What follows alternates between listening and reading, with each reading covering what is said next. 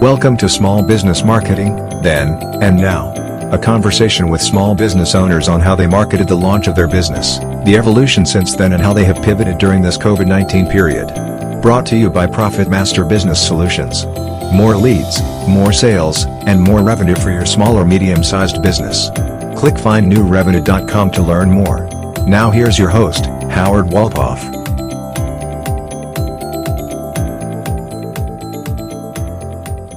Welcome back to Small Business Marketing Then and Now. I'm Howard Walpoff, your host. Again, this is brought to you by Profit Master Business Solutions. Today, we have a guest who really focuses on other people and really helping those that are challenged and really in need, and has developed a business that helps these people, and has spent a lot of time really throughout his entire life really developing up through this to get a better understanding of the financial world and how you're able to utilize it to benefit others. And very recently, over the last few years, he made the decision to kind of go in a direction to help people. And I'm excited to hear a lot more about this decision and this journey. My guest name is Mark Miller from UA Legacy Grants. And Mark, welcome to our conversation today. Thank you. Now, you have been on a journey throughout your career, and you kind of came to a decision only a few years ago to make this pivot. And I lead that way because it might be a good way for you to describe more about UA Legacy Grants and what it is and what it is that you're doing. But why don't you start by sharing with us, you have a business that you were working on, that you owned, and you then decide on this pivot. So tell us about that business and tell us about the decision to make this pivot. Okay. Well, Universal Achievers, a for-profit entity, and what we designed it for, and I'll just give you a capsule and then we'll go into a little more detail after that. But I designed it to actually create income and revenue that would help a nonprofit entity by using a for-profit entity to create the funds. And the reason I did that is I had seen that years and years ago, actually when I was in my 20s, how a large organization, a nonprofit organization, actually had a whole large amount of for-profit businesses that was creating the funds necessary for that large nonprofit entity. So that registered in my mind, and over the course of time, we decided to develop both, and in the course of time also, I was on a board of directors of a nonprofit entity for 33 years. So I learned a lot about both sides, for-profit, nonprofit. So what we decided to do, and I'll just capture what we do and why we're doing, and we'll come back to that for a moment. Our vision and the reason we created UA Legacy Grants, we're living in a world, and we envision a world where the rise of poverty is growing. And a lot of people live lives of challenge, and we wanted to create something that created financial independence because they've been given financial education and literacy tools and short-term financial support and income opportunities to move forward after the time that they have with us. We decided to make it to where we're able to help individuals in a different way, rather than giving them something as a handout and a large amount of funds or whatever type amount of funds, but to actually do something to service them for a whole year's period with some revenue and with some education and training and with some financial support and showing them how to gain financial independence. And also what we found also, there's a number of things that actually apply not only to those that we refer to as grant recipients, but there's also every single person has a need that can be serviced better through a nonprofit entity. For example, there's a lot of for-profit entities that have the ability to actually utilize their relationship with a nonprofit, showing that they do have feelings for impoverished individuals or people that are in need, and actually they convey that to those that they serve to say, we also are helping others in need. It's a sowing first or giving first concept that actually even Howard in the millennial generation is actually more in tune with that than the more mature generation, let's put it that way, and even the younger generation as well. So because of that, we decided to structure it where not only would service grant recipients, and again, keep it simple, but also to actually have tools and ways that we can help those that are in business. What some do is they contribute to a nonprofit for that purpose to help, but also to have it as the communication of what they're doing to help others. And whenever someone purchases something from them, it also is a benefit to those that are there to be able to actually show them that they have the ability to not only do something to help the person that they're serving, but also that is creating the ability for some that would never have an opportunity to benefit to have the benefit as well. Well, this really took a lot of vision for you to create something like this. Obviously, sitting on that board for 33 years really made a mark and really a great impression on you. And aside from just how it differs from running one type of business to the other, a profit and a not-for-profit, but you really have been entrenched in this concept of giving. And it really must be rewarding on a daily basis to see what and how this type of grant giving does affect and help people in such a positive way. Right. There's so many ways it does, and I'll just give a couple of things that will help to convey that in a way that's really, it's powerful, but also it's something that makes us realize the needs are greater than ever. We have what we call a wait list, and we have individuals that desire and are looking for grant recipients. We have communication out to be able to have them come and fill out a form. And our whole purpose and design is to actually help every single one of them gain a benefit from what we have, rather than saying, I can only help a few, or you have to jump over a whole lot of hoops to get anything. We've kept it simple in that regard. And because of that, to find those in need and what they have a need for, we communicate early with them to make sure that they're real, make sure they're a real person, make sure that they have a need and that we can service them that would help them. For example, we give $100 a month for a year to those that we pull off the wait list and raise funds for. We have to raise funds, and then we do that. And when that takes place, then we pull them off the wait list and begin a journey with them of educating for the first 60 days on what we can do and what they need to do to be able to start the journey. And then for 12 months, we do that. Some people say when we first talk about this, what's $100 a month? That's nothing. Well, to some, it's not, but to others, it's the difference between having food or shoes or clothes. And we have just a few days ago, I just took 100. We have actually over 2,000 individuals on our wait list right now that we're beginning the process of raising funds for. And as I mentioned to you, I believe earlier, Howard, in our conversation, we made a time of preparing for this with doing a test in the year of 2021 and realized what was needed to refine it, to make it simple and able to do it for a large number of people. 2022, we paused to create everything to make it possible.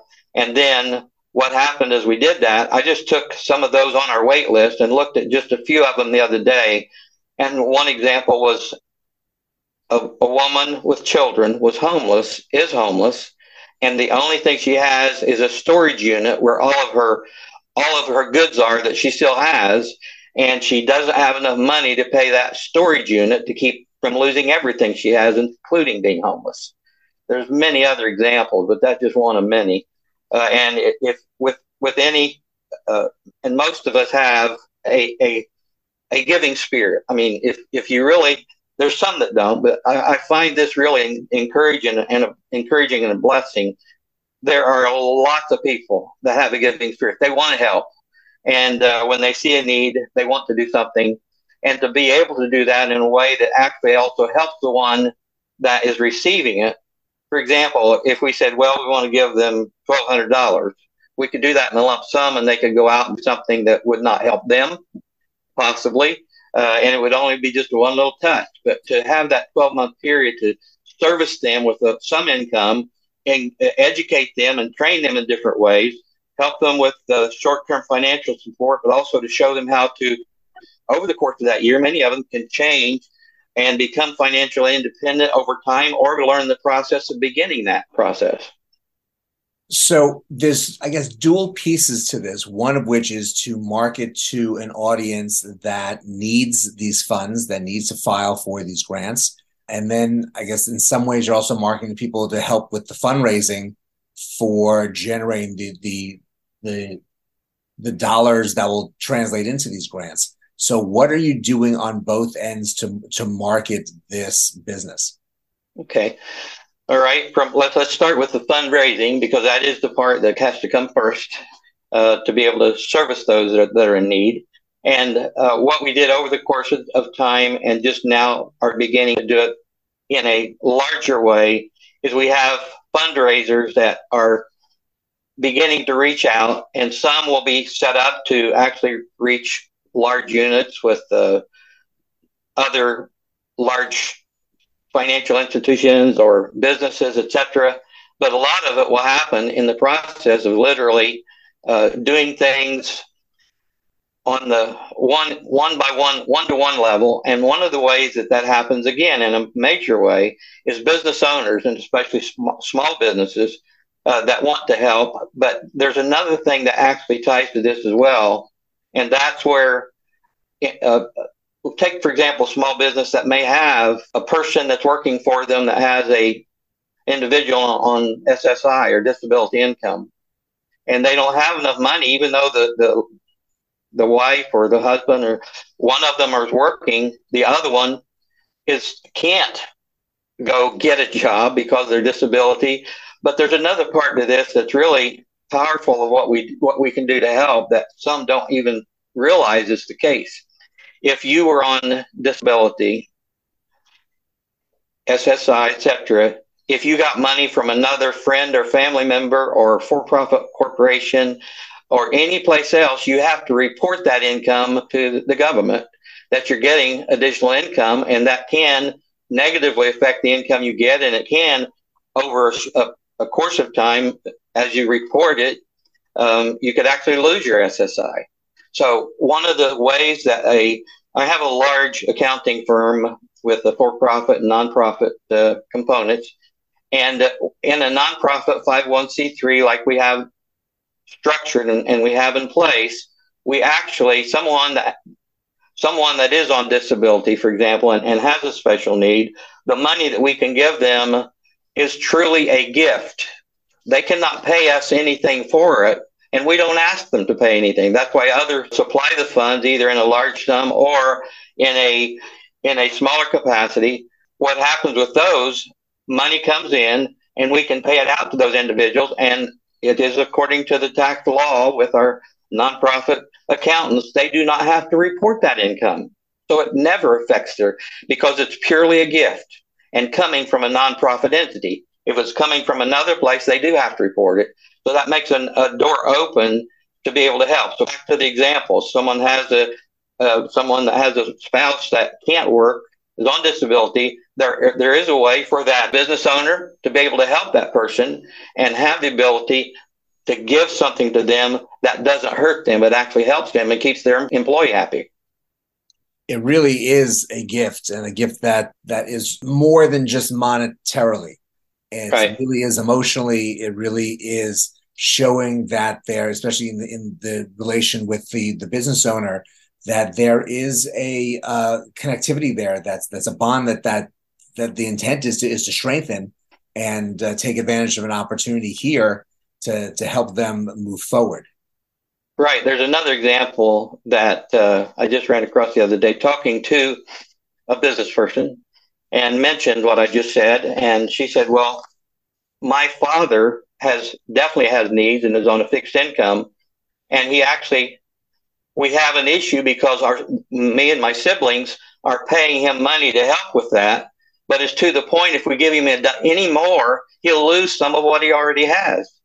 All those siblings would have to do is decide to pay that money to the nonprofit, Your Legacy Grants, and we would be able, for a small compensation fee for the charity, to be able to service their father and never have any issue with having any effect negatively on the income he's presently have. you've done a lot of research on this. Obviously, the Right. pause that you took in the process really has helped the whole functionality of what you're trying to accomplish. What do you see as your outlook for 2023? Obviously, you said there's a waiting list, which is Right. shows there's a demand. How Right. is fundraising going to help get through this waiting list, and what happens if there are more people that want to end up being on the list? Okay. We have a whole system that creates new grant recipient applications every month, and those are substantial amount, and that can grow as whatever. That's not a hard thing to get, put it that way. So what we have now, and I'll just give you a figure. We have 2,700 individuals over the last very few months that have come on our wait list as we prepared to open for 2023. So we just now we have some fundraisers that are just beginning the process. And what we look at, we look at it as $1,500. That would be 20% of the 1,500 would be for the operation of the charity, of the nonprofit, and 1,200, 100 times 12 months, $1,200 to go to the grant recipient. So funds are just beginning to be raised for that, and as they come, we'll just pull them off the wait list, and we'll do that and fund them. And it will take a large amount of funds to fund 2,700, but it's the starting of the journey. The first quarter, we're looking for just basically starting and everything in place, $150,000. And from there, with everything that we have and the contact relationships, what we're working to put together, we feel like that will accelerate tremendously. But there's one other way also, especially when we're talking to those that are in business or small business owners, in those situations. What we have is a national footprint. And that's something that's different from most charities that service in a grant type concept, or those that are impoverished individuals. It's usually like a mission, one city or one county or whatever. And it can be it's feeding the homeless. It's taking care of those that are homeless, taking care of feeding individuals. It's also where people that have a need for a grocery, those that are supplying groceries from a nonprofit entity, or also there's many other ways beside that, but there's just so many different ways. Like, for example, a drug rehab center. All of those have people that need what we have, and that's also what we will develop over the course of a short time, is working with those that have those individuals in place as grant recipients, that they can also help in that local area, service them as well.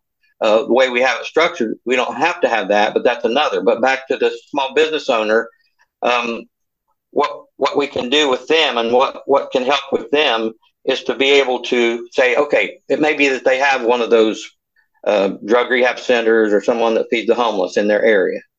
And they say, well, I know 5 people that really need what you have to offer, whether they're on SSI disability or whether they're just in great need, and what we can do, rather than pulling someone off the wait list, if it's someone that has certain individuals that they would like to sponsor, like the spouse, like what we referred to earlier, or someone in need in their local area, we can actually designate those funds where they can sponsor those 1 or 2 or 5 or 10 individuals and get those serviced and begin the process with them right away. Well, this is such a rewarding program that you've created.